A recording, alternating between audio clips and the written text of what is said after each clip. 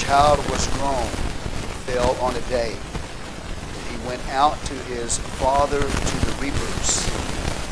He said unto his father, My head, my head. He said to a lad, Carry him to his mother. And when he had taken him and brought him to his mother, he sat on her knees till noon, and then died. Amen. Father, we come before you right now. We ask your blessing to be upon the reading of your holy word. We prepare our minds, our hearts, our spirits, our bodies today, God, to hear your word. We thank you in advance for speaking to us tonight, Lord. In Jesus' name we pray. Amen and amen. You may be seated in the name of the Lord. Hallelujah. I heard Sister Bebe tonight sing a song about trials.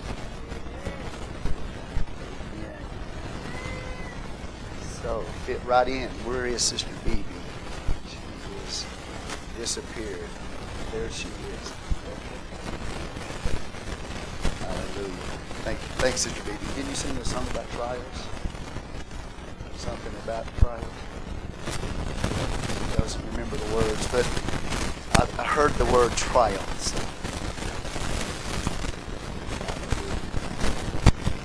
Tonight we're going to teach you on a theology in daily life of the trying of our faith.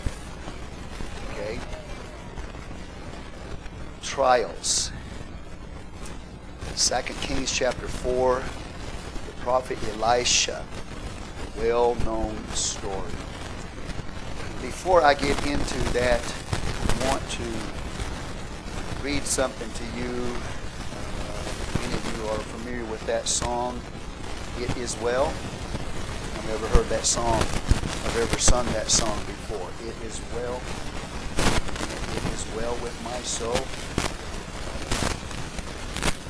A lot of those hymns that are sung in church have stories behind them. Amen. And we don't know the stories behind them because we don't often look at that. But the person that wrote that hymn, something happened in his life. And out of that tragedy, he wrote a song. If you will look in the scripture in chapter 4,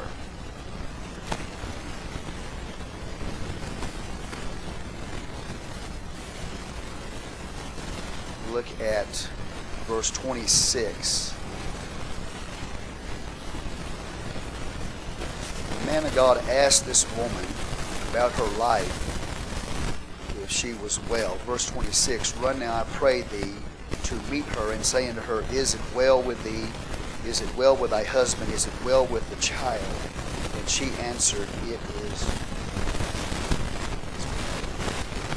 Obviously she did that by faith, because her child was dead. Amen? So, when I preach from this text, I always remember this song, It Is Well With My Soul. And so I'm going to read you the story or the background from which this song was written. The man who wrote this song, It Is Well With My Soul, Horatio G. Spafford, 1828 to 1888. Scriptures given here, God is our refuge and strength, ever-present help in trouble. How many of y'all believe that? Inner peace through an implicit trust in the love of God is the real evidence of a mature Christian faith. Only with this kind of confidence in his Heavenly Father could Horatio Spafford experience such heart-rending tragedies as he did, and yet be able to say, It is well with my soul. Spafford had known peaceful and happy days as a successful attorney in Chicago. He was the father of 4 daughters, an active member of the Presbyterian Church and a loyal friend and supporter of D.L. Moody and other evangelical leaders of his day. Then, a series of calamities began, starting with the Great Chicago Fire of 1871, which wiped out the family's extensive real estate investments. When Mr. Moody and his music associate, Ira Sankey, left for Great Britain for an evangelistic campaign, Spafford decided to lift the spirits of his family by taking them on a vacation to Europe. He also planned to assist in the Moody-Sankey meetings there. In November of 1873, Spafford was detained by urgent business, but he sent his wife and 4 daughters as scheduled on the SS Ville du Corbeil, planning to join them soon.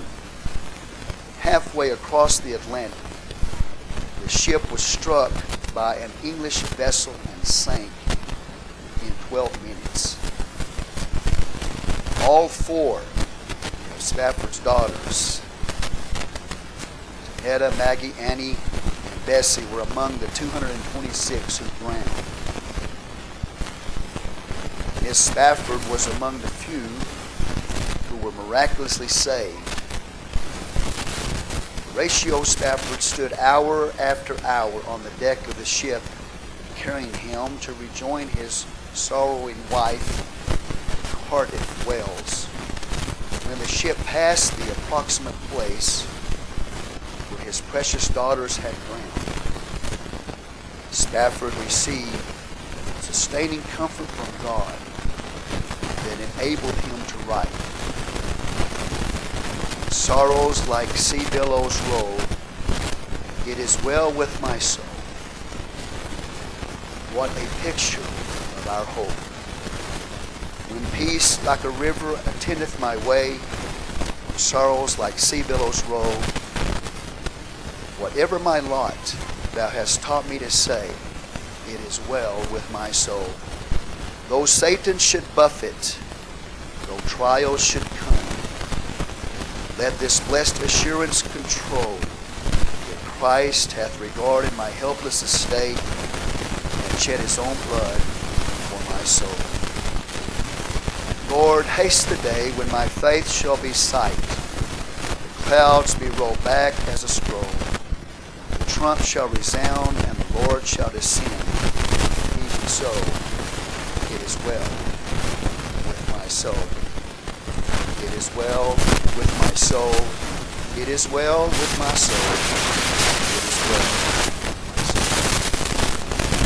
Hard to imagine a man who had lost so much in the Chicago fire, and then right after that experiencing the loss not of one child, but 4 children, receiving the news from his wife that she alone was the survivor. And then this man on his way to pick up his wife, to be with his wife, as he passes that location where his daughters died, God gave him that great song. He said, "It is well with my soul." When you think about the tragedy he went through, not just one, but multiple tragedies the man went through, but yet somehow he had faith to proclaim and to declare, "It is well with my soul." Where does that come from? How can a person go through so much, lose so much, experience so much pain, and instead of writing about the pain, simply write, "It is well with my soul"? That is a tremendous amount of faith to be able to do that. Oftentimes we go through trials, and we need to have that perspective on our trials when we do, that it is well with our soul. It's important that we handle trials correctly. And that is what this Shunammite said. But before we get into that, let's look at the trial of her life. The scripture tells us in 2 Kings chapter 4 that Elisha would pass through Shunem, beginning with verse 8, by the way. He would pass through Shunem from time to time. And the scripture tells us there was a great woman that was there. The word great here in the text means that she was very wealthy. But that is not the only reason why she was great, and we'll get into that in just a moment. But she was a very wealthy woman, her and her husband. And the Bible tells us she constrained him to eat bread. And so it was that as oft as he passed by, he turned in thither to eat bread. So on more than one occasion, Elisha sat down with his mother and father, no children at the time, and ate with them. Obviously, at some point, it was made known to her that a prophet of the Lord was sitting at the table with them. There's no way that this could have been hidden. She knew he was a prophet of the Lord, but something began to speak to her by way of perception. Something that was telling her perception instantly about the prophet that was set across from her, that he wasn't just a prophet. The Bible says in verse 9 that she spoke to her husband and said, "Behold, now I perceive that this is a holy man of God, which passeth by us continually." He doesn't say he's a prophet. She already knew that. He doesn't point out any of his other traits, whether he was tall, dark, handsome, could speak well, couldn't speak well. Doesn't talk about any of that. She just perceived that he was a holy man of God. Now, you can be a preacher, that doesn't mean you're holy. You can go to church, that doesn't mean you're holy. But there was something about Elisha that when he came in and sat down with her as a prophet, and she knew he was a prophet, there was something that was telling her he's not only a prophet, but he's a holy man of God. He's a very godly man. And so what she does is she looks at her husband and she asks him, the term is used, pray. She said, "Let us make a little chamber, I pray thee." She didn't order her husband around. She didn't say, "Okay, we got a man of God here, we got a prophet of God here, and he's holy man of God, and so I order you to build a little chamber in the wall for him." No, she asked him. First strong point of the woman.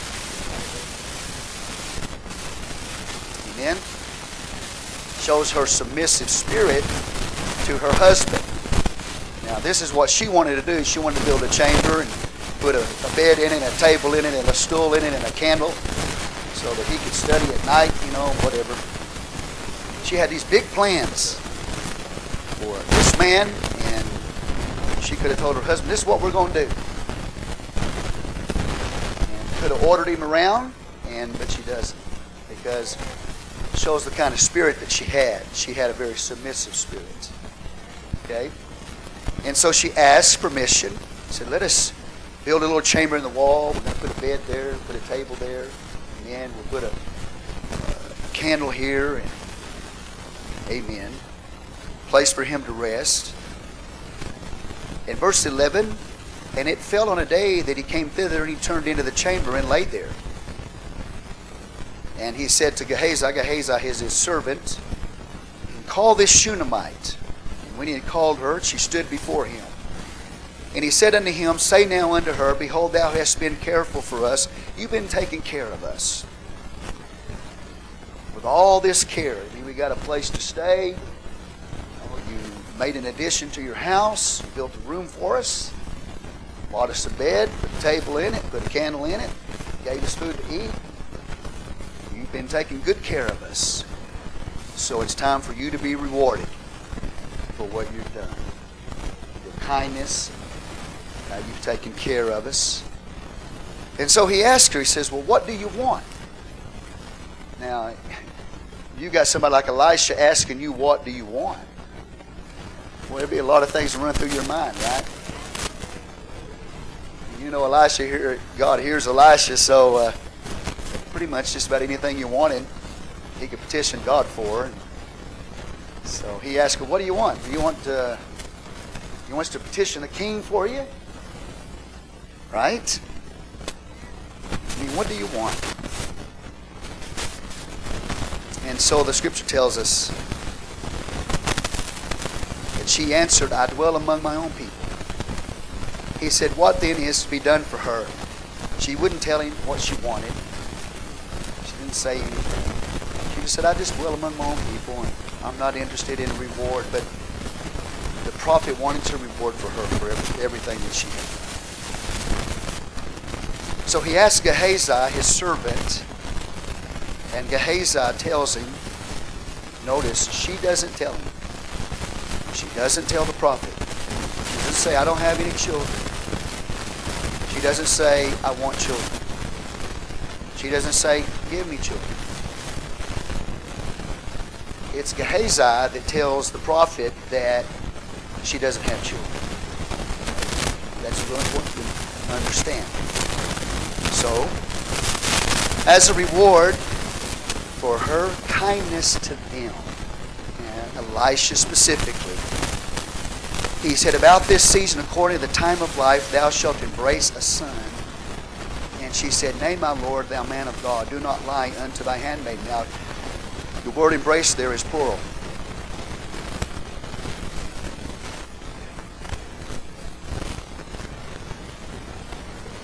You're going to embrace him when he's born in life. But she did not know that there would be another embrace, and that would be that she would embrace him in death. We don't see that in the English. It is a plural term in Hebrew. And we will see this played out. So, as a reward for what she had done to the man of God, she conceives and bare a son at the season that Elisha had said unto her, according to the time of life. So she embraced him in life. And the Bible says, and the child was grown. Probably not an adult, obviously, probably around 4 or 5 years of age. Something happens to this child that was given to her as a reward. The scripture tells us a great trial comes into this woman's life. And we're going to learn from this story about trials, how they come, and we're going to learn about how to handle them when they come. So the great joy of having a child, a woman that was barren, a husband that was old, supernaturally this child is born. He's been given to them as a gift, as a reward for their kindness. And then the scripture tells us that she falls into a trial. And this is not the only one. In the 8th chapter, she'll fall into another trial when she loses her property for a period of time in famine. And the scripture tells us about the trial first of all. When the child was grown, it fell on a day that he went out to his father to the reapers. So it's a time of when the harvest is taking place. It's a very busy time, the time of harvest. It is a time, if it's in the daytime, it's hot. And it's a time, Isaiah 9:3, a time of joy, a time of harvest. People are really excited, really happy. The harvest is being brought in. So you can imagine how busy everybody is during this time and how happy everybody is during this time. But it's hot. And then the scripture tells us about this trial. That while he was out in the field, the child began to say, my head, my head. He had a sunstroke. And so the father, because the father is so busy, he doesn't have time to gather up the lad or tend to the lad himself, to the young man himself. He looks at another servant, or a servant says, gather the lad up and take him to his mother. He says, I don't have time.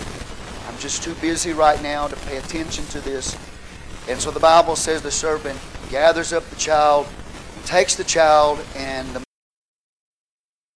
mother places the child on her lap, and the Bible says that he dies at noon. So a short period of time, just a few hours pass. Now she's embracing him in death. This is the way trials come to us. Trials come to us when we least expect them. They come most of the time when you're busy doing other things. They interrupt you. You're going along and you're busy and you're doing things, and then all of a sudden this trial comes and interrupts everything that you're doing, the busyness, and maybe in that busy time, could be you're on vacation. Could be a time of joy. Could be a special day you're celebrating. Then all of a sudden, a trial comes. And everybody's happy and everybody's celebrating. It's a great time. And unexpectedly, here comes this trial, and it interrupts everything that you're doing, and it takes the joy completely out of what you're doing at that time. The trials are like that. Trials come to us when we're busy. When we don't have time for them. Hear me? And a lot of times they come when you're looking and things are starting to turn around and saying, you know what I'm saying? I mean, have you ever been there? Things are starting to turn around. You've been through some battles, and all of a sudden, things are starting to turn around. You're saying, yeah, thank you, Jesus. Things are getting a little better, a little easier for me, and all of a sudden, boom, it hits you. Just out of nowhere. And that's the way it is for this woman. And this husband, they're busy. It's a time of joy. And the trial comes and interrupts, and it happens to us over and over in life where we experience a trial when we don't have time for it. We're busy, we're in the harvest, man, or maybe we're enjoying something, and then boom, it hits us out of nowhere. And the Bible says that this child, it was a big one too. It wasn't some small trial, it was severe. It was a severe test that came to her life. Now, when we look at it and we study it, or we look at our own lives and we start going through trials, we look at them a certain way, okay? We're busy, we don't have time for it, they interrupt us. We have some victory, here comes another test. And takes the joy away. And we think, man, this trial just came at the wrong time. If we look at it that way, if we look just through human eyes, but we have to understand that the trials that come to the Christian come from the hand of God. The trial comes from God in our life at a specific time. They didn't come by accident. No trial comes by accident to the believer. I don't know if you believe that or not. Every test that you and I go through, every trial that you and I go through is on God's calendar. It's in God's time. So from our perspective, that was a bad time. But remember, it's on God's time. And God assigns the tests, and He assigns the trials that you and I go through. There's no accident when God puts you in a trial. When this came upon this family in the time of harvest, from their perspective, they might have thought, man, this is a bad time. No, it was God's time. So every trial that comes to you and to me, busy times, happy times, unexpected times, we need to start looking at the trial instead of saying, this is a bad time. We need to say, no, I'm on God's clock. And so, if God has determined that I'm going to be in a test right now, that means He's in control. And if He's in control, that means something good's coming down the road. Amen? God doesn't waste tests. And there's no such thing as an accident with God. So everything that comes to my life and your life is an assignment from God as far as tests and trials are concerned. And I have to look at it that way and have to say, okay, God, I'm going to reckon with your time. That's the problem. A lot of times we don't have time for God. And when tests and trials begin to come our way in busy times or happy times, we fall apart because we fail to understand that that test came from God. And because we haven't made time for God, then we fall apart.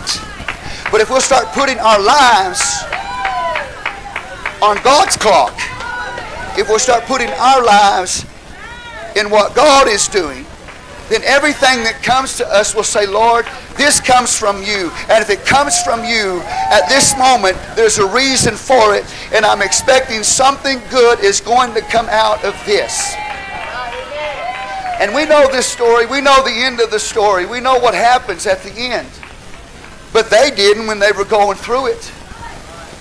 But the fact that this young man is going to die here is actually going to create a greater blessing than what he would have been if he had never died. So when you're going through in your daily life tests and trials, begin to see God is in this. He's testing me right now for a reason. And I'm looking and I'm saying, man, I don't want to go through this. This is not going to be good. It's not going to produce any good thing. How can any good thing come out of this? And God says, I'm going to use it. And it's going to be better when I get through than it is now, even though that you can't see that right now. But you have to understand that trials never come when you want them to. They're going to come at the worst possible time as far as you're concerned, but God is in charge of it, and because of that, God is going to bring something good out of that situation, and it's going to be better than it was before. Hallelujah. And you can sit around, and I can sit around, and we can get depressed. We can give ourselves to the emotions of depression and discouragement and say, oh, I just can't believe this is happening. Like, I've already been through enough and now I got something else to deal with and it's just a bad time all around, and we can just allow our minds to get dark and get oppressed and pushed down and discouraged and all of this stuff, and just that the emotions push us down. Or we can say, no, God has sent the trial on time, and I'm going to believe that God is going to bring something better in the end.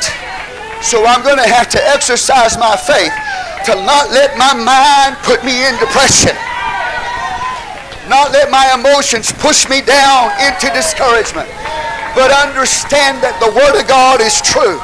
And no matter what is happening to me right now, because God is my God, it is His assignment for me, so I can grow as a person and so I can experience better than I have right now. But if you're not careful, if we are not careful, we will allow the test that comes in our lives to cause us to want to quit or to be discouraged or to be depressed or despondent and dark. Not if you know God like I'm going to preach to Him tonight. You're going to see trials like you've never seen them before. Instead of something you want to get away, I don't want no more trials. I don't want any more tests. Man, I've passed enough of them. I've been in this a long time. I don't want to, no more. I don't need no more. God says, yes, you do. You need another one. Because I'm still making you the kind of person that you need to be. And I'm going to take the situation you're in and I'm going to make it better. Does everybody understand what I'm saying? So how many of y'all seen trials come to you at the worst possible time? If you look at it from your perspective. But if you look at it from God's perspective, He's right on time. Hallelujah. Because He's going to make it better than it was before. And He's for sure going to make me better than I was before in the midst of this trial. Now, so it is a severe trial that she's going through. It is a severe trial. I don't know, honestly, let me slow down a little bit, but I honestly don't know what it would be like to go through this kind of trial. The loss of a child. I have never experienced that. I don't even begin to try to tell people who have, I know how you feel. Because I have never experienced that in my life. I know some that have. I know some in here, some that are not in this church that have. I recently talked to a successful man, and he began to share with me his loss of a child in his life. He said, for 2 years, I wanted to die. He said, for 2 years, I prayed to God to give me a cancer. For 2 years, I did not want to live. He said, I hurt so badly. He's still alive today. But that's the kind of emotion that the man went through, okay? So that's as far as I'm going with that. But I can't touch it. I can't touch something like that. I've never experienced anything like that. I can't tell somebody that has, it's okay, it'll be all right. I can't say I know how you feel because I don't know. That's, to me, probably one of the most painful things that anybody could ever go through is the loss of a child. And so this woman, it's not a small trial that she's going through. It is a huge trial, and it's severe, and it came from the hand of God. And so the Bible tells us they gather this young boy up and take him to his mother. It happened so quickly. They were out in the field. Everybody was happy. He was full of life. Maybe he didn't protect himself from the sun like he was supposed to as a child. I don't know. But all of a sudden, it changed suddenly. This child has been struck. He begins to cry, my head, my head. No doubt it's a sunstroke. And Dad says, gather him up, take him to his mom. He's rushed to his mom. She places him on his lap, embraces him the second time, and then he dies. Quickly, suddenly he's dead. He's here, and now he's gone. And that's what this man told me about his son. He said, and when I was talking about, he said, he was here. We had planned to go on a trip. We had our bags packed to go on a trip. And the next morning, when we found him, he said, when we found him, he was gone.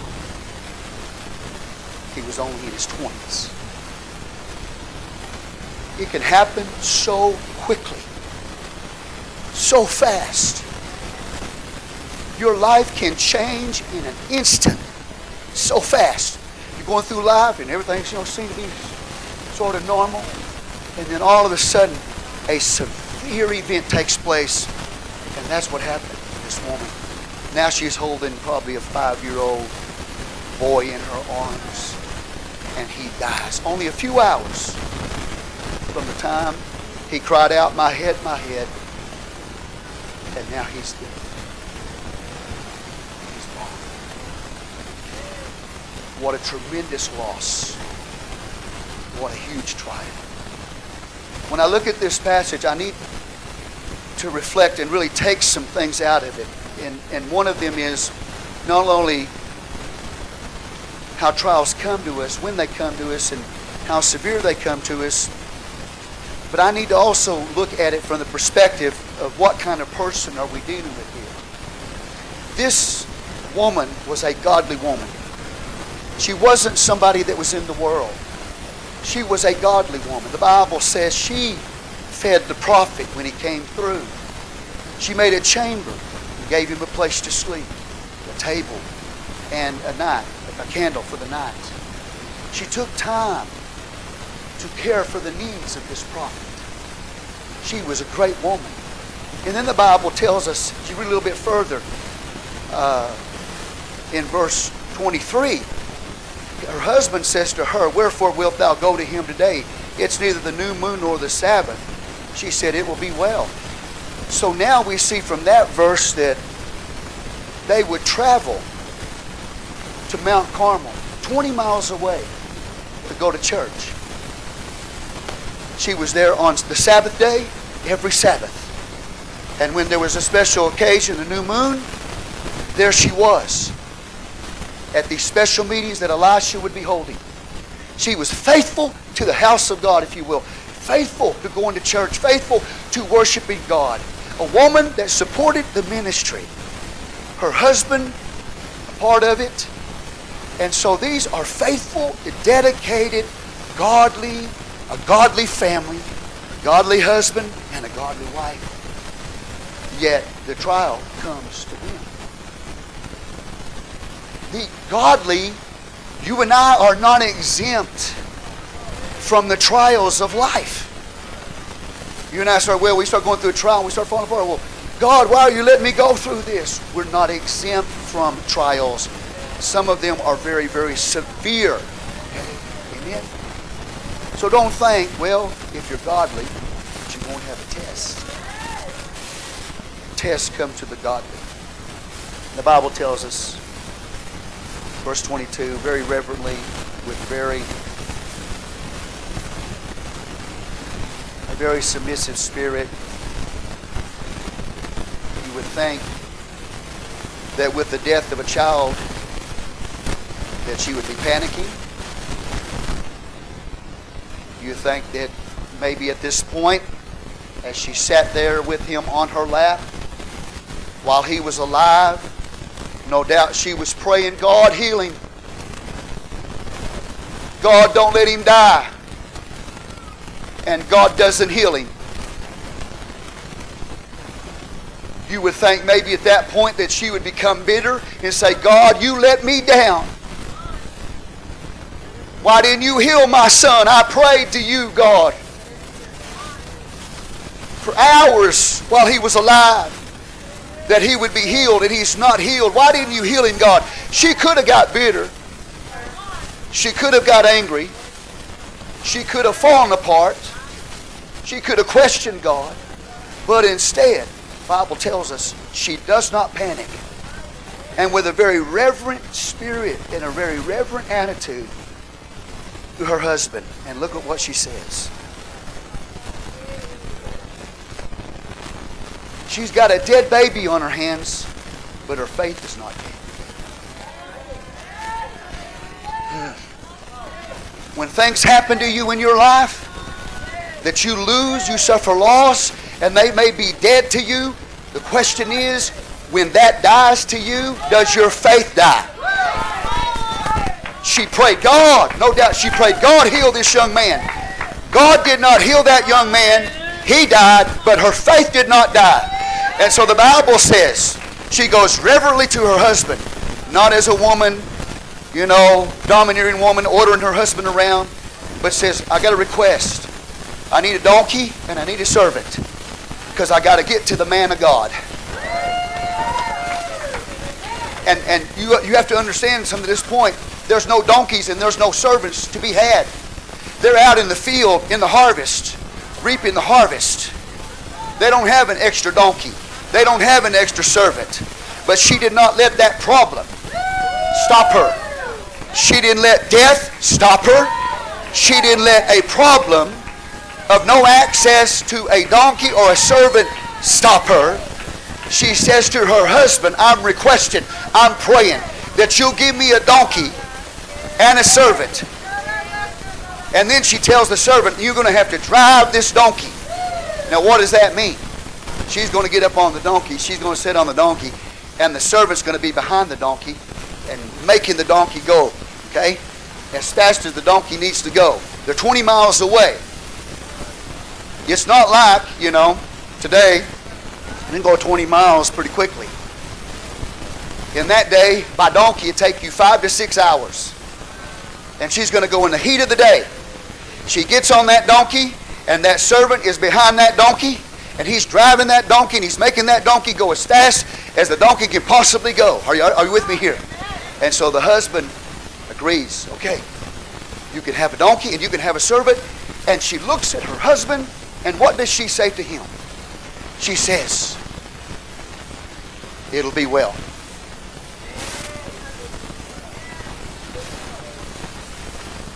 That's amazing to me. She says to her husband, Shalom.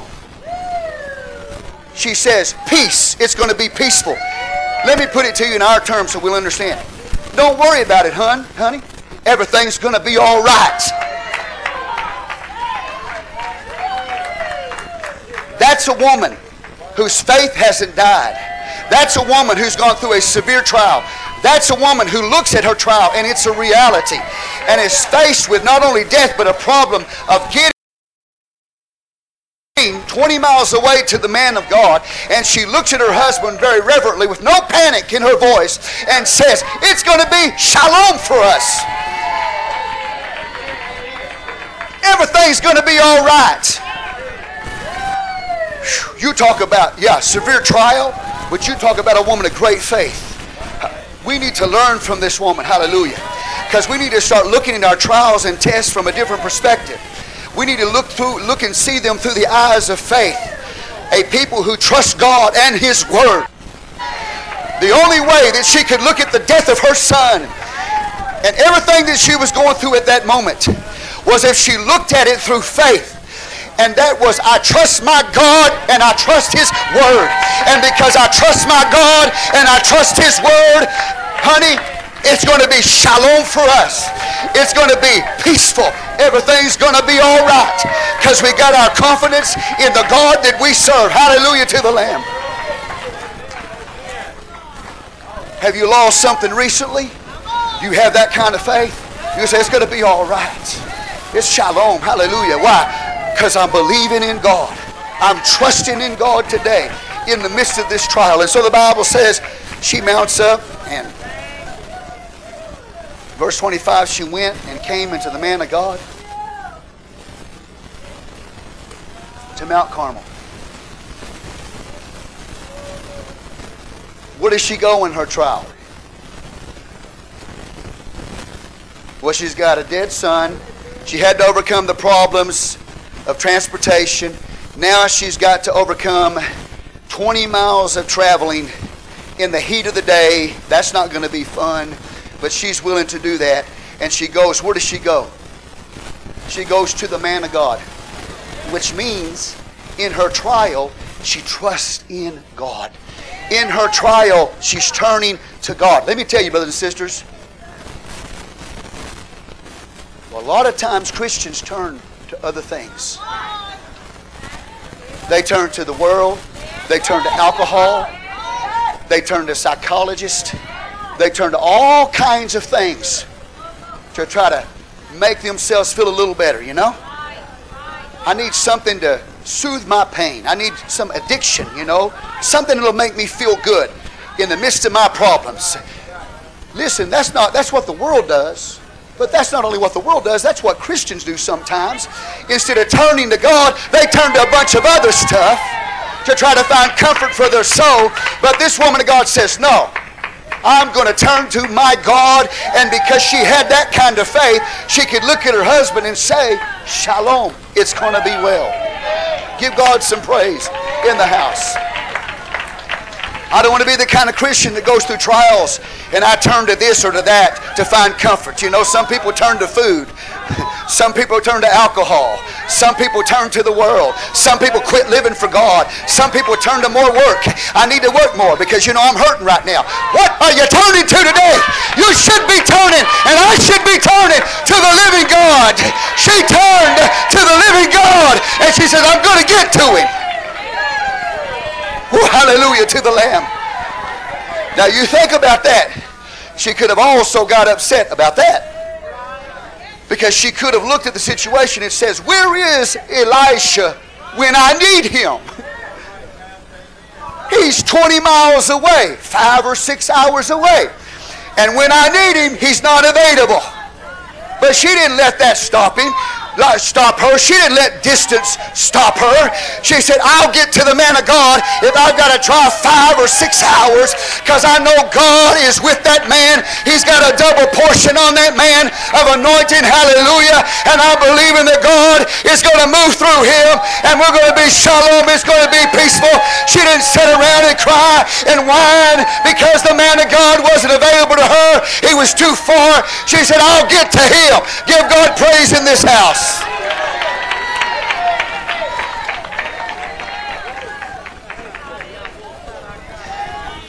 I feel the Holy Ghost in this place. What do you do when you get in a test or a trial? Answer the question for yourself. Do you turn to something else, or do you turn to the living God and put your trust in Him? Instead of sitting around crying and whining and feeling sorry for yourself, you say, no, I believe God and I believe His Word. She said, God, if He was across the street, no, shit, He's not here for me right now. I mean, he had services on the Sabbath day. He had church on the new moon. That's when He was available to him. And she would travel and they would go to church, right? And her husband says, well, you're going to go see the man of God. It's not a Sabbath day or a new moon. That's not an appointed time. She didn't let that stop her either. There's a lot of people make a lot of excuses, Well, they just weren't available for me. They weren't there for me. Blah, blah, blah, blah, blah. On and on it goes. No, faith says, I'm going to do what I got to do. I'm going to turn to God. I'm not going to turn to anything else but God in this situation. People today, they need drugs to wake up. Then they need drugs to go to sleep. What are you turning to? Turn to God. Look at your neighbor and say, turn to God. Well, I tried to call the pastor. He's not available. Did that stop you? No, turn to God. Give the Lord a hand clap of praise. That's her. What a great woman of God. She just doesn't let anything stop her. Verse 23. She came into the man of God to Mount Carmel. And it came to pass when the man of God saw her afar off that he said to Gehazi, his servant, behold, yonder is that Shunammite. Run now, I pray thee, to meet her, and say unto her, is it well with thee? Is it well with thy husband? Is it well with the child? And she answered, it is well. Like that song that man sang. It is well. Lost 4 children, 4 daughters to death. And as he travels in that spot where they had drowned, God gives him that song, it is well with my soul. This woman said, by faith. And it had to be by faith. It couldn't be by looking at the circumstances she was in. It could not be looking at the child she left in the chamber of the man of God dead. She couldn't go by that. She made a long, hard travel to get to the man of God during the heat of the day. It was a hard travel. She's tired, no doubt. There's no circumstances that's changed. But when you talk to her, she said, it's well. Why? Because she put her confidence in God and in His Word. Do you have that kind of faith? If I were to ask you, how's it going? You say, well, let me just tell you. Oh, Pastor, just... If you knew, let me just... And if you say, if you knew, that means you're getting ready to tell me. Oh. Only people who are prepared for a trial respond to a trial this way. This woman was prepared for a trial. You know how you get prepared for a trial? It's by being right with God. Because I'm going to tell all you wonderful people tonight, you're going to have a test. You're going to have a trial. It's going to come from the hand of God. It's not going to be an accident. And when it comes to you, what will determine your response to that trial is your preparation. Are you prepared for the trial? By being right with God. If you're right with God, you'll say, it is well with my soul. If you're not right with God, then you will react in an inappropriate way. It all depends on whether or not you are prepared for the trial. This woman of God, a godly woman, was prepared for the trial when it came. That means she was right with her God. If you're not right with God, when trials come, if we're not right with God, we're going to respond wrong. But if you're right with God, when the trial comes, you're going to say, it's all right. It's all right, honey. It's all right. God's with us. We're trusting in God. We're trusting in His Word. We're not going to panic. We're not going to lose control. We're not going to go crazy here. We're not going to lose our walk with God. We're not going to turn to the world. We're going to turn to God. We're going to believe God for a miracle.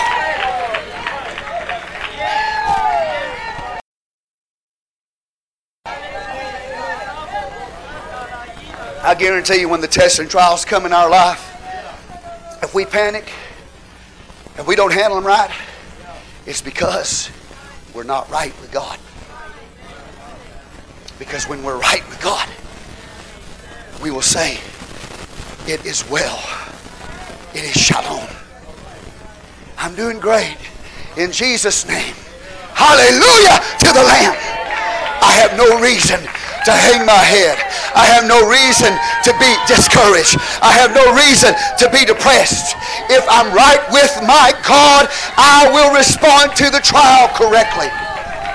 The question tonight is, are you prepared for the trial that's fixing to come? Maybe you're in one right now, but I'm going to promise you that's not going to be the last one. Because in the next chapter, and I won't preach it to you tonight, but after she gets through with this trial, in the 8th chapter, she's faced with another trial. And that means the loss of her land in a time of famine. The godly are not saved from multiple trials in their life. Hallelujah. Okay, God bless you, every one of you. So I'm just going to tell you, right now, maybe you're going through a little trial. But the longer you live for the Lord, He makes them bigger. They don't get smaller. When you first get in the church, He gives you first grade trials, first grade tests. Okay? And if you're prepared, you can pass that. And then you live for the Lord a little bit longer, and He gives you a second grade test. But if you're still at a first grade level in your walk with God, the second grade test is going to defeat you. What I'm trying to tell you is when the test comes, if God requires you to be at second grade and you're still in first grade, then the second grade test is going to whip you. So the longer you live for the Lord, at some point, He's going to give you a 12th grade test. And then after that, He's going to give you a college test. And after that, then you're going to get your doctorate. Well, let's don't go to the doctorate first. Let's go master's. And then after you get your master's degree in testing, then He's going to give you your doctorate degree in testing. So you better be advancing in your walk with God so that when you get to these levels of testing that's going to come from God, you'll be able to handle it. If you're still back over here in 5th grade, when He gives you your doctorate test, guess what? You're going to fail. It's all about preparation. I don't know what test is coming my way down the road, but I want to be prepared when it does come.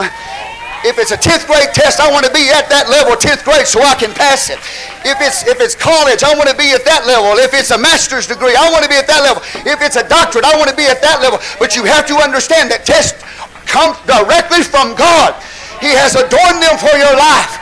And He expects you to be a certain place in your walk with God, mature enough to handle it when it comes. And if you can't handle it, it's not God's fault. If you can't handle it, it's because you did not prepare yourself for that test. They get harder as you go. She was prepared. So when the prophet asked her, is it well with your husband? Is it well with your son? Well, yeah, it is well. She said it by faith. And she believed it. This wasn't just words. She believed it. Because the structure she was standing on was faith. If you got faith holding your platform up, there ain't nothing that can destroy it. She's standing on solid ground, the solid ground of faith in a time of trial, and nothing can destroy it. In the name of Jesus.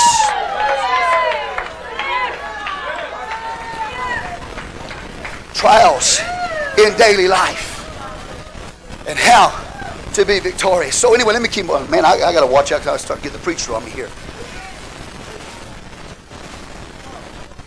The prophet, hallelujah, wants to know, is it well? Verse 27. When she came to the man of God, to the hill, she caught him by the feet. Now what does that mean? That means she fell at his feet and grabbed a hold of him. Now that doesn't mean that she's falling down to worship the man. What that means in the East is a picture of supplication.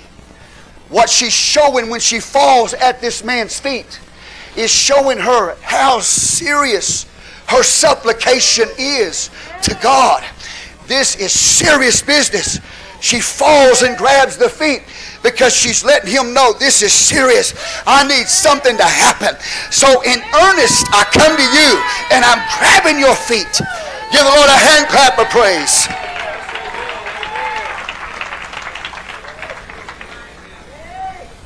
The Bible tells us, amen, she caught him by the feet, but Gehazi came near to thrust her away. And the man of God said, let her alone. So now she's got another obstacle. She's got another trial. She's overcome the trial of the death of her son. She's overcome the problem of getting transportation. She's overcome traveling the long journey from the heat of the day.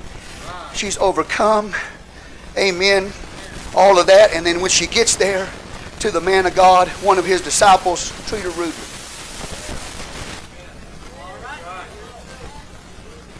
Here she is laying at his feet in earnest supplication, and a disciple of the prophet rebukes her. What do you do when somebody in your own church is trying to hinder your pursuit of God? How do you respond when even maybe a servant of a prophet is rude to you? How do you handle when somebody in the church is literally treating you like this and hindering your pursuit? I'll tell you what she did. She didn't let it make her bitter. She let the prophet handle it. And the man of God said, let her alone, for her soul is vexed within her, and the Lord hath hid it from me, and hath not told me. Give the Lord praise in this house. See, sometimes it's not just going to be people in the world that are going to try to hinder your pursuing of God. It's going to be somebody in the church house. The rudeness and the treatment that came to this woman, a seeker of God, a woman who is in pain, a woman that needs help right now. And Gehazi is so carnal and so out of it that he can't see her in her need. He rebukes her from grabbing hold of the prophet. Give the Lord a hand clap of praise. What you do then is you just keep trusting in God, because your faith can't be shaken. When somebody is rude to you in the church, that's not going to shake me, because I've got my confidence in my God, my trust in the Word of God. I'm not putting my trust in anybody in the church. That rudeness is not going to kill my faith. Another test, she overcome. The Bible tells us, look at it. God didn't tell the prophet what the problem was. He didn't have to.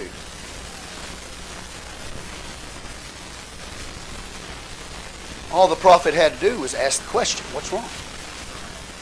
If somebody's there, and they're having a problem, all you got to do is ask them the question, what's wrong?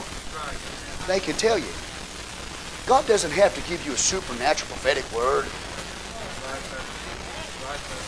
I don't need a supernatural prophetic word for Brother Timothy about what's wrong with him.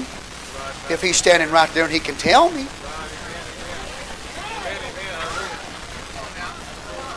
I'm not going to tell you, Pastor, because I want to see if God works by you. I want to see if God speaks by you. So I'm going to sit here and I'm not going to tell you, and we're just going to let God talk here. Say, well, God's probably not going to talk then.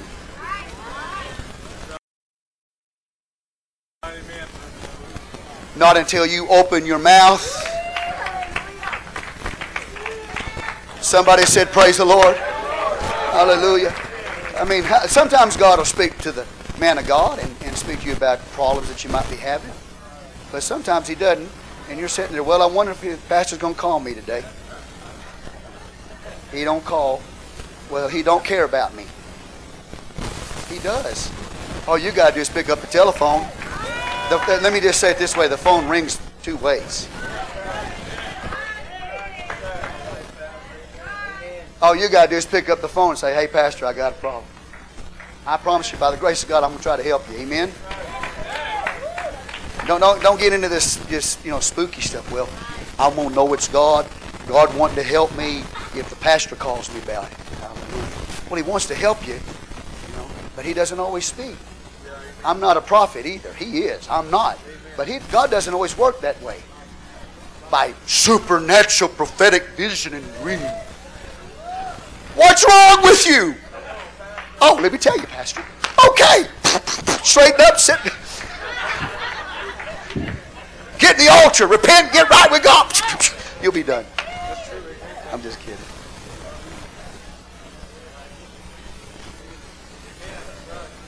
The prophet didn't know. This was a true prophet of God, man. Okay? This man hears from God. He says, I don't know what the problem is because God hasn't spoke to me.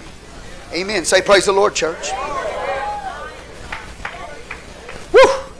Now I want you to see something so powerful. In verse 28, her response to the prophet. She says this. Then she said, did I desire a son of my Lord? Did I not say, do not deceive me? That is powerful. Listen, everybody with me? If you don't hear anything else, please hear this.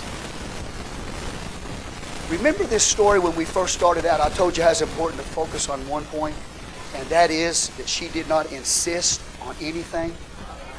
She didn't ask for a child. She didn't insist on anything. So now when she comes to the prophet, she says, I didn't desire a son. I would rather not have had a son than to have a son and this happen. I don't know how many of you got kids or how many of you have ever been through this before. But sometimes you look at them and you say, whew, Lord, you're here, but man, it's hard you being here. So we're not really sure if we're glad you're here. In fact, it might have been better if we had never had children. Because they create so much pain. Anybody ever been there? Man, I remember when we had no kids. It was so peaceful in our house. No, it wasn't.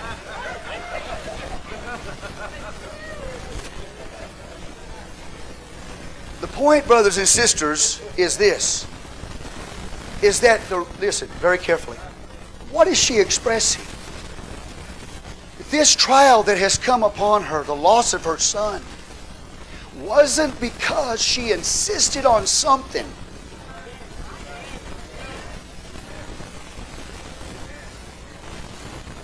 Having been warned by God. No. That's the point. See, everybody look up here at me just for a few minutes, okay? What she is helping us understand is this. Is that the trial she's going through is not because she insisted on something. Even though she was warned. And now, as a result of insisting on getting what she wanted, having been warned, she's eaten the pill of consequence in what she obtained. Did that make sense? See, so many, they insist, I've got to have this, I want this, I insist, I demand it, God give it to me. And then all of a sudden, you get it. And then here comes the pill of consequence in what you just obtained. So a lot of times, because we insisted on something with a warning, we experience consequence. Or maybe when we get something from the Lord, we fade in our faithfulness to God. A lot of people do that, man. They get something from God, they get a new car, get whatever it is, and they fade in the relationship. This woman never did fade. She kept going to church on the Sabbath day. She kept going on the new moon. She kept worshiping God. She kept being faithful even though she had a child. A lot of times people have children, they quit being faithful. They fade in their relationship with God. What she's saying is this: I didn't insist on this. I didn't desire this child. I got it by reward. I don't understand. It's a surprise. I can't make sense of why this child would die when it was given to me from God as a promise. He gave it to me, and yet I'm still experiencing this. This is not a pill that I'm swallowing because I insisted that I must have it. Are you hearing what I'm saying? This is not because I was unfaithful or fading once I got the child. I don't even really, at this point, it would be easier if I had never got them. That's what she's trying to say. The point is this, is that trials are going to come to you, and they're not pills of consequence because you insisted on something you were warned about, or because you faded in your relationship with God once you received it. That's what she's saying. Hallelujah. There's a lot of people tonight in the church house. They're hurting, and they're going through trials because they insisted on having it their way. And now the pill of consequence is coming. And that's hard, man. With me? But at least, if you insisted and you're eating the pill of consequence in what you obtain, at least it's a little understandable, isn't it? When you look at the trial and say, that's on me.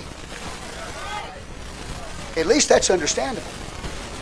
Or if you receive something and you fade in your relationship with God, and the trial comes, you can understand.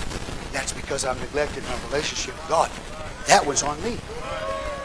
But when you haven't done those, and you have been faithful and godly, and you're still receiving these things from the hands of God, it is hard to understand the reason for the trial, and God doesn't always explain it to us.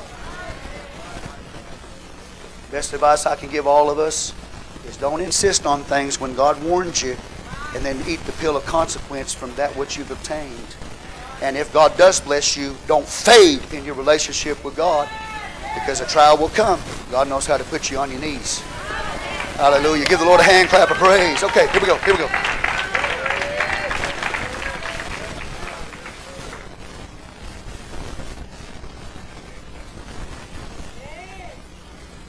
I'm going to read verse 28 again. Then she said, did I desire a son of my Lord? Did I not say, do not deceive me? Then he said to Gehazi, gird up thy loins and take thy staff in thy hand and go thy way. If thou meet any man, salute him not, and if any salute thee, answer him not again, and lay my staff upon the face of the child. Okay, Gehazi, I'm going to deputize you. I'm not going. You go for me. Okay?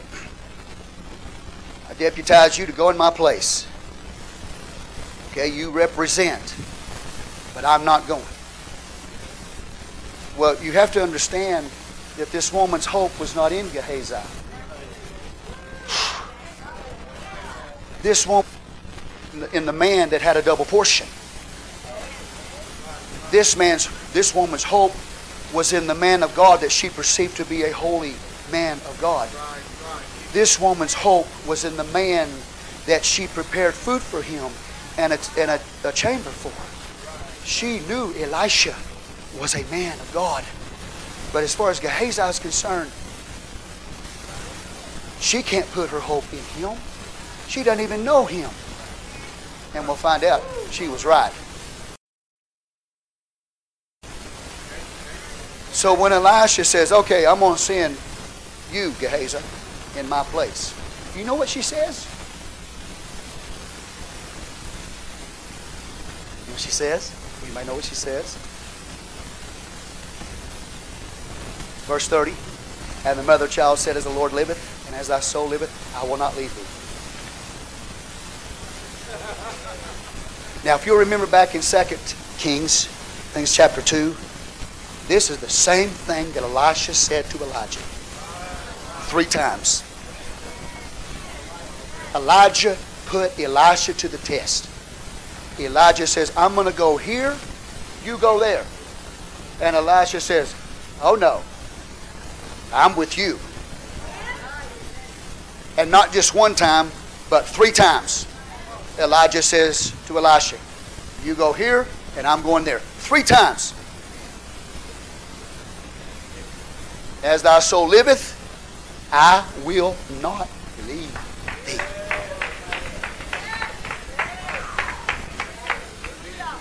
That was a test in her life she probably didn't even recognize as being a test. But what Elijah was doing, he was testing the sincerity of her faith. So when she wasn't disrespectful, but when Elisha said, Gehazi, you go, she says the same thing to Elisha that Elisha said to Elijah. I'm not leaving you. That's so powerful. That shows you the sincerity of a person. You may go, Bob. I'm not with you. You think she knew the test was there? No. But there was that faith that was in her, it says. The same thing, the same kind of faith that was in Elisha is in this woman of God. I'm not going to leave you. Hallelujah. Give God praise in the house.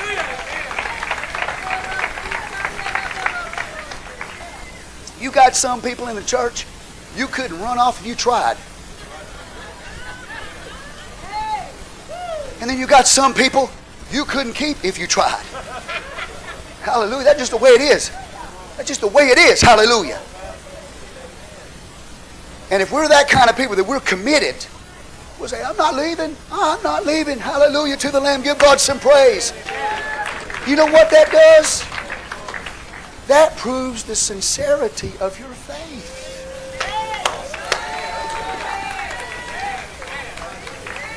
You get that? That says, I trust. Oh, we got people, they're all over the place, man. They here today, gone tomorrow. Yeah. Oh, yeah. Oh, live for God. Yeah, okay. Well, we'll see about this next Sunday. Woo.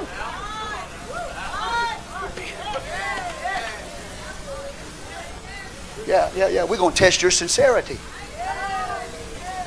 Well, I want to talk to the pastor. Well, I might send a 5-year-old out to talk to you. Amen? How old's Orrin? 7. 11. Oh, he's too old.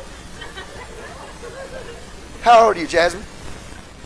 You're 8? You're too old too. How old are you, Danielle? You're 6? Well, you're a little bit too old, but we can use you. I want to talk to the pastor. And the pastor sends Danielle. What do you need, sir? What do you need, ma'am? Well, I'm going to talk. No, he sent me. You're going to have to talk to me.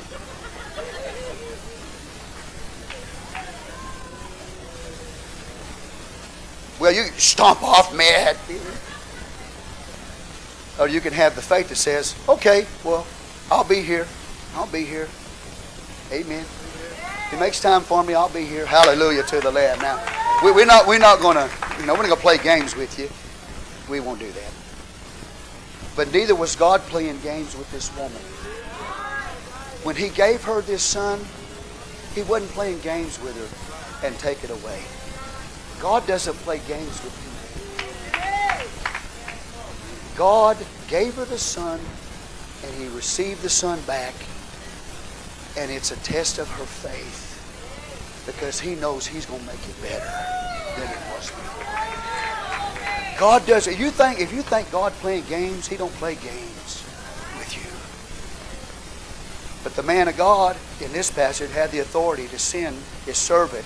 This woman is tested. And come to find out, she was right.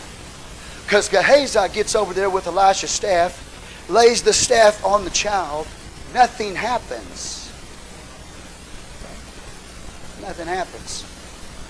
Now that rod represents the law of God, and the law cannot produce life, only death. So we won't get into that, but that's why.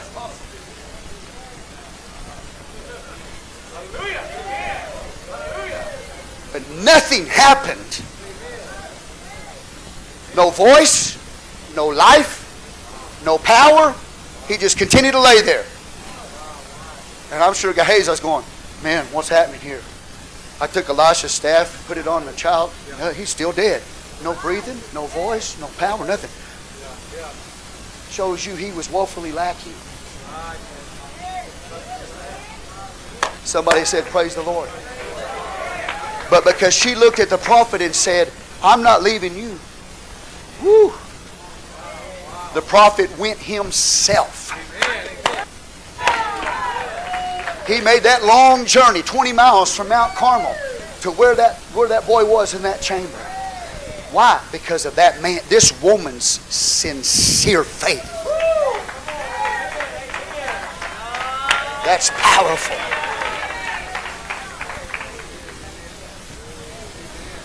Verse 32, Elisha was come into the house. Behold, the child was dead and laid upon his bed. He went in therefore and shut the door upon them twain and prayed unto the Lord. And he went up and lay upon the child, put his mouth upon his mouth, his eyes upon his eyes, his hands upon his hands, and he stretched himself upon the child, and the flesh of the child waxed warm. Isn't that amazing?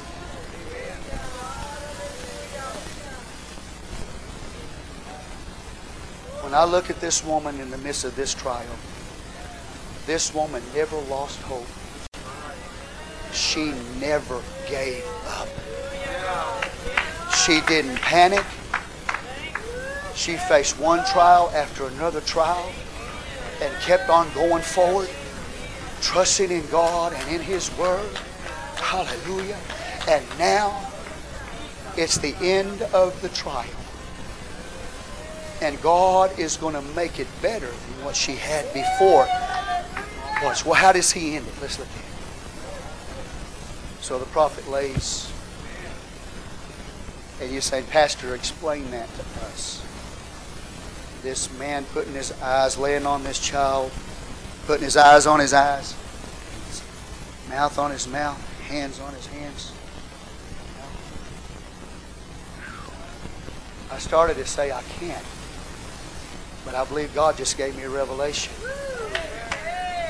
That's the cross. Amen, amen. Through what Jesus Christ did on the cross, the law could not raise the dead.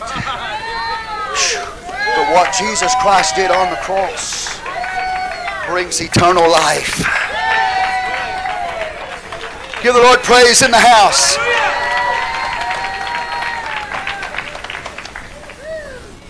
And what does He do when He does that? He begins to pray. And who does He pray to? God. He doesn't get props. I told you this about miracles last week. God's miracles, He don't need props. He didn't get a rabbit's foot. He didn't get a special root. He didn't get a medallion or a cup or no. The Word of God. Just prayer. Just pray. There's power in prayer. But it was an earnest prayer.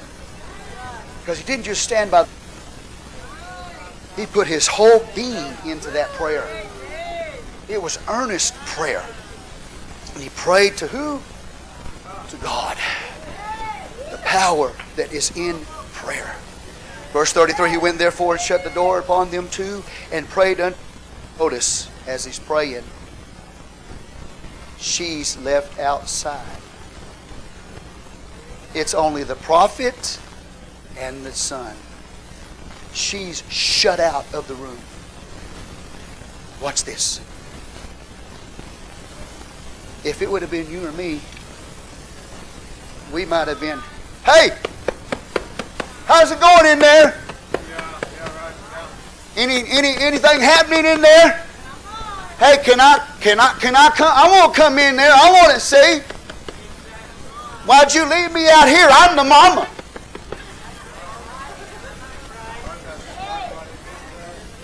I should be in there. You got people, man, they push themselves into every situation, man. They'd have been knocking on the door. Hey, what's going on? Hey, I'm supposed to be in there. No. She waited patiently.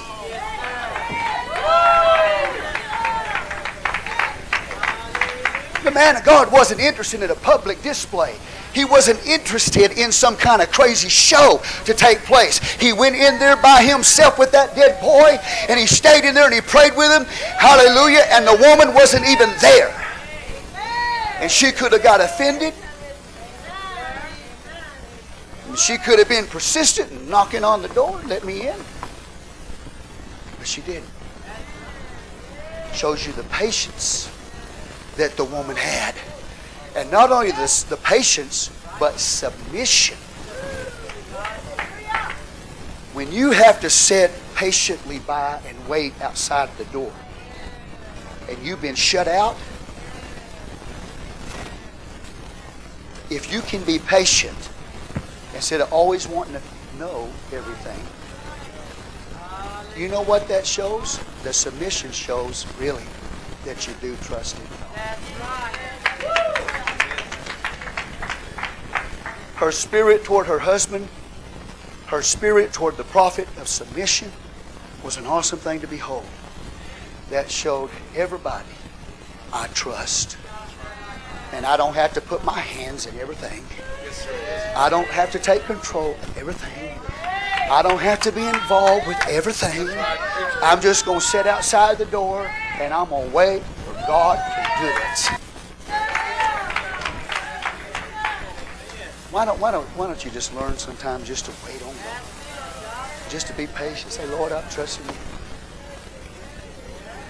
That's hard, isn't it? That's probably the hardest part of faith, is to wait.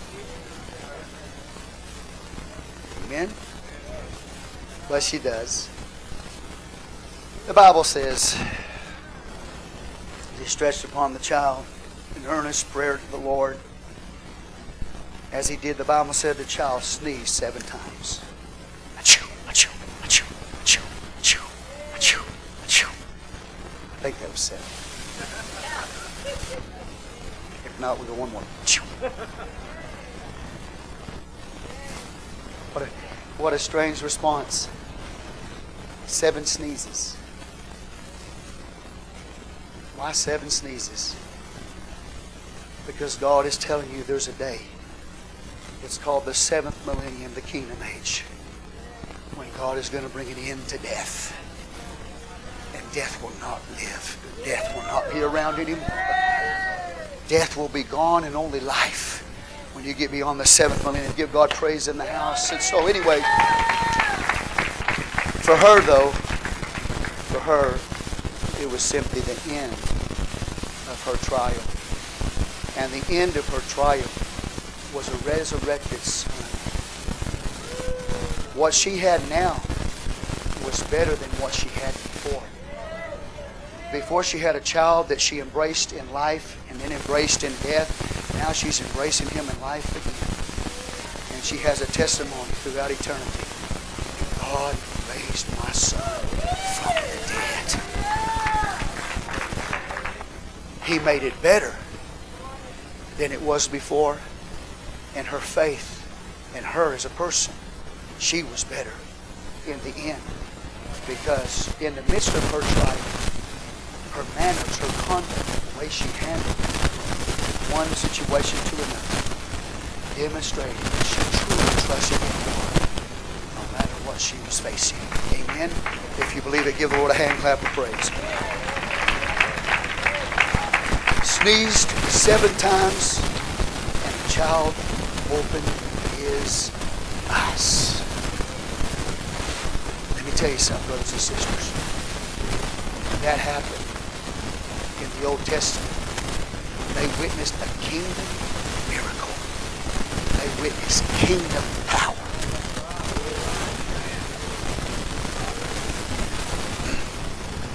In the Old Testament, there were 3 resurrections. In the New Testament, there was 3 resurrections. Jesus was the 4th, and with me, the first fruits, a total of 7 resurrections. Kingdom power. Amen. Took place that day because of this woman's faith. And so when the Bible calls her great, it wasn't just because she was great in wealth. She could have been a pauper in the city, in the town where she lived. But she was great in her trial, and she was great in her faith. We can learn how to handle trials in the midst, amen, of them trust God. And the child opened his eyes, and he called Gehazi and said, "Call this Shunammite." So he called her, and when she was coming unto him, he said, "Take up thy son." Stop, please. What did she do? What would you do? If your son's just been raised from the dead, what would you do? Probably what I would do. I don't know about you, but probably what I would do, I'd run straight to my child. Embrace him. Not her. She falls at the feet of the man of God again. She grabs his feet. This time it's not an earnest for supplication, something she needs. She falls at his feet in thanksgiving. That's right. Hallelujah. She was grateful. When you pray earnestly, amen, and we should. Whenever you receive the miracle from God, you should also praise with the same earnestness that you prayed for the miracle. So many times people receive from the hand of God so many things. They prayed hard and God did it. But yet they embraced the miracle. They forget the miracle word. Not her. She embraced with gratefulness and thankfulness what God had done for her. And sure before she ever praised. She was a praiser. She was a worshiper. That's the way the trial ended. It was proper. Amen. That's the hallelujah.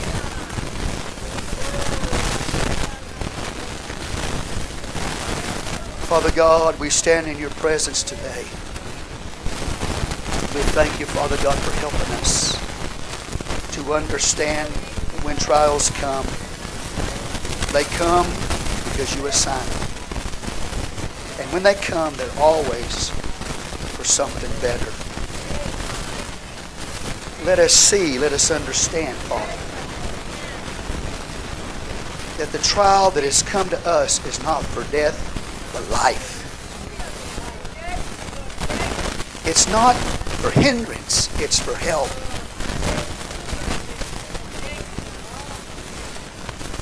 It's not to bring us to despair, but to bring us to hope. Father, we thank you today for an example that we can get a hold of and live by.